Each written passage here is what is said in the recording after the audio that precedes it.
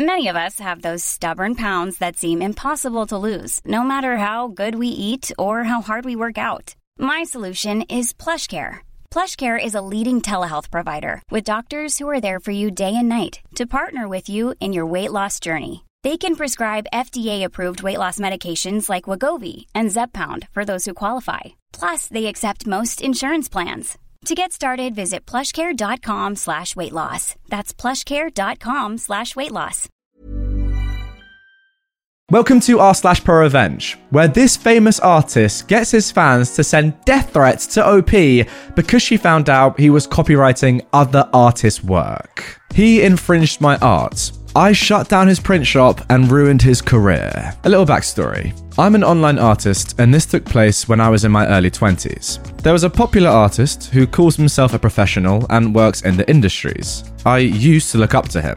Let's call him Zach. Lately, I noticed how Zach's art looked eerily too familiar to a piece of media I've seen before. So I looked up the images and found it too matched up to his art. He was directly referencing official art and profiting off of it by selling it on his print shops online.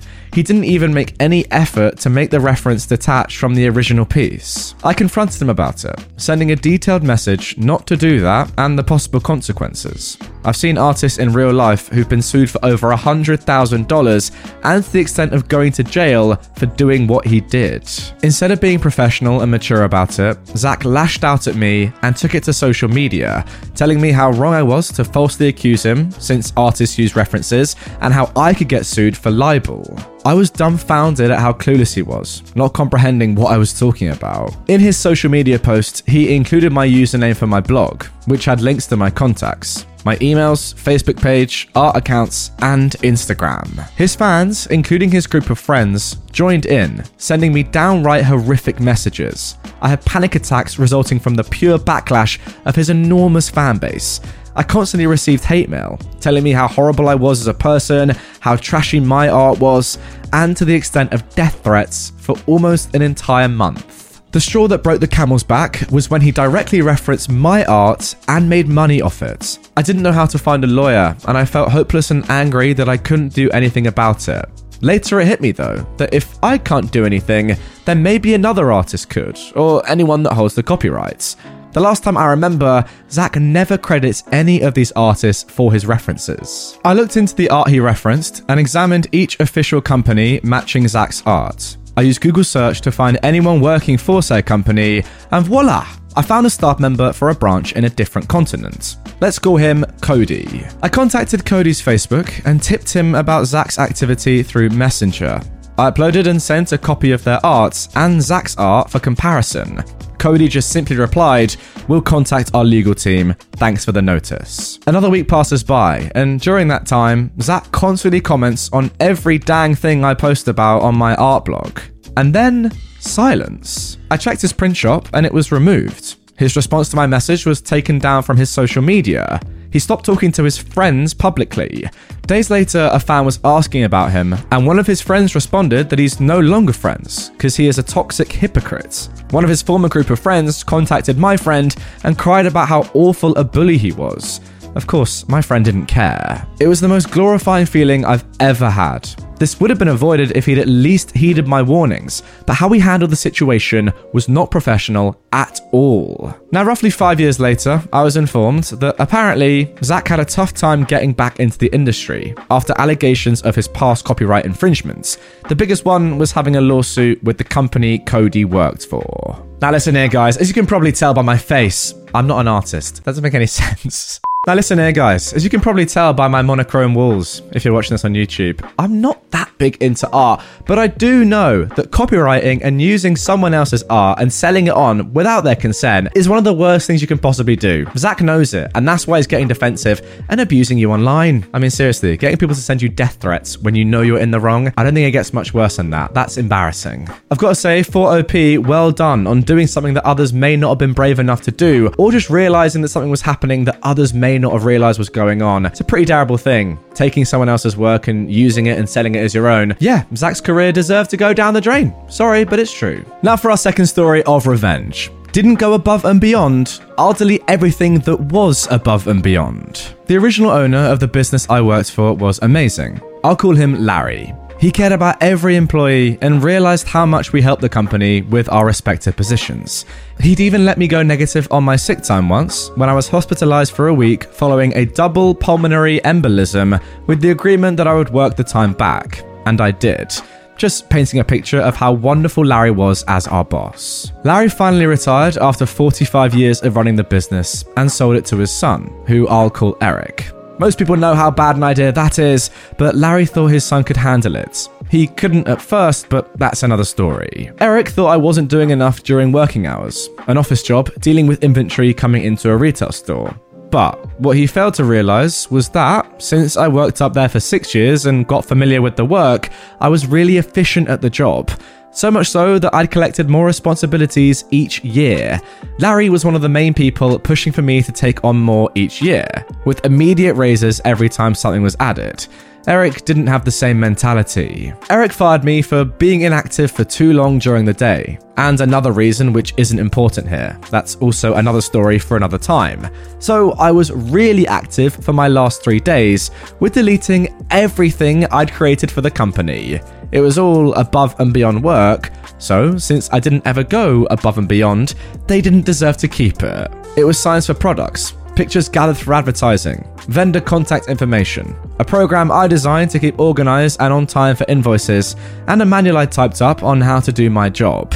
They had an old version of my job instructions, but by that time they were practically obsolete, especially with all my extra duties collected over the years. In the 2 years I've been gone, they've had at least 8 people hired for my position who quit within a couple of months. I keep getting updates every few months from one of my friends in that office. I will personally never understand this mentality from a boss. If you've got a worker that is excellent at their job and is able to do more stuff in a shorter period of time, why would you punish them for that? What you're actually telling people to do by saying this is work slower and work less efficiently. Do less stuff and then I won't fire you.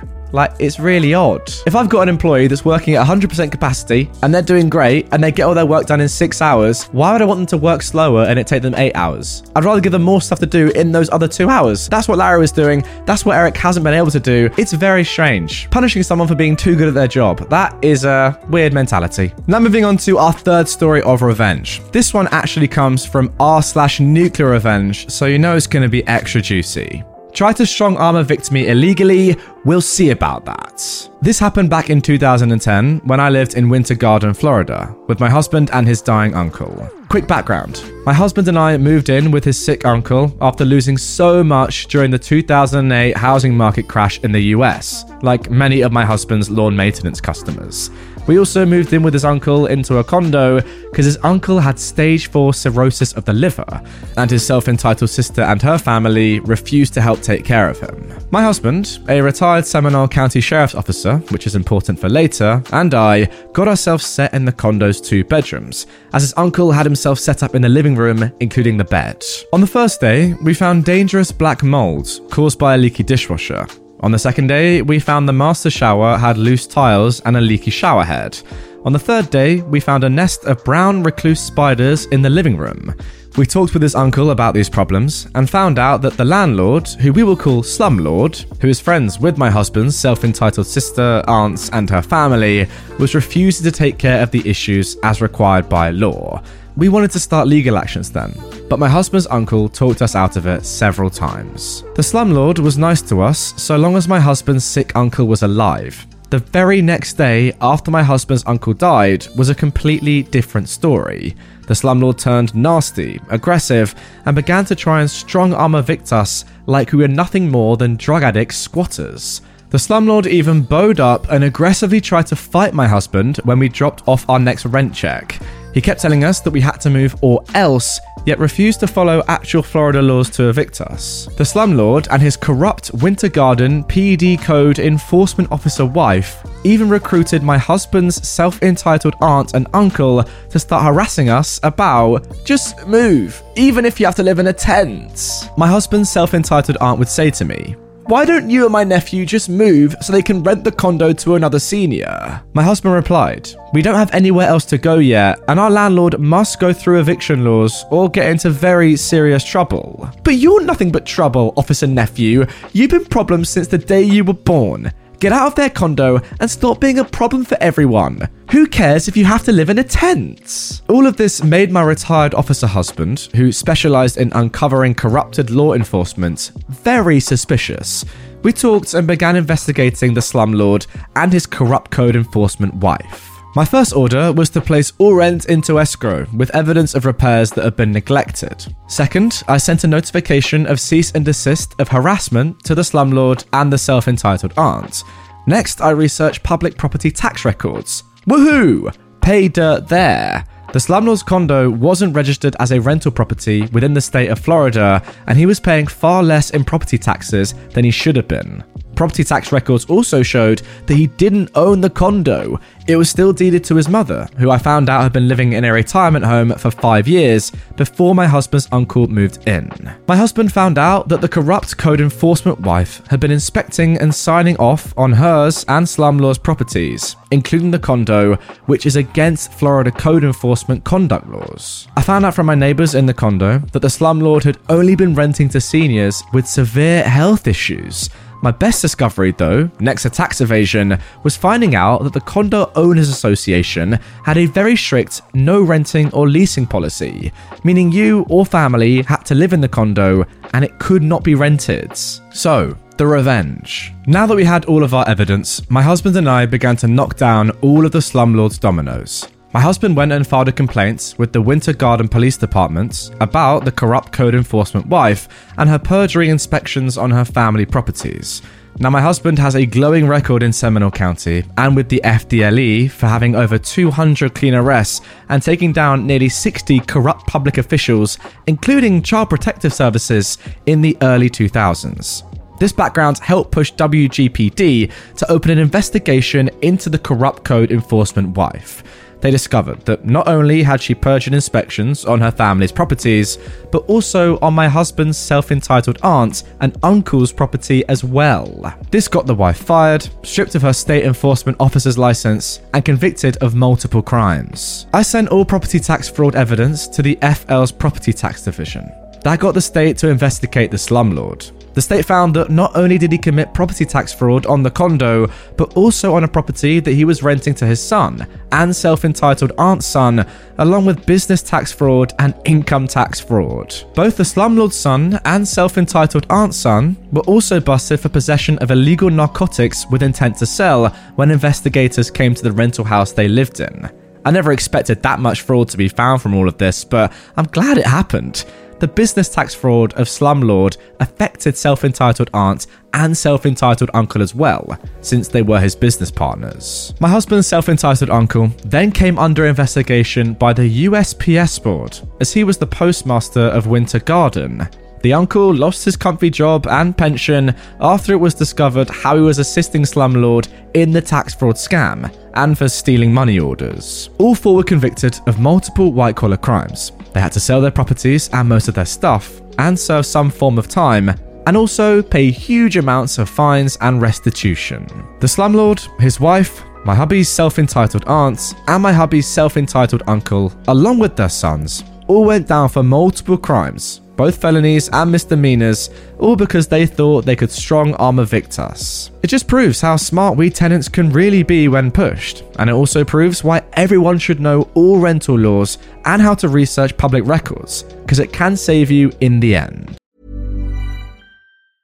I'm Sandra, and I'm just the professional your small business was looking for. But you didn't hire me because you didn't use LinkedIn Jobs. LinkedIn has professionals you can't find anywhere else, including those who aren't actively looking for a new job, but might be open to the perfect role, like me. In a given month, over 70% of LinkedIn users don't visit other leading job sites. So if you're not looking on LinkedIn, you'll miss out on great candidates like Sandra. Start hiring professionals like a professional. Post your free job on linkedin.com/achieve today.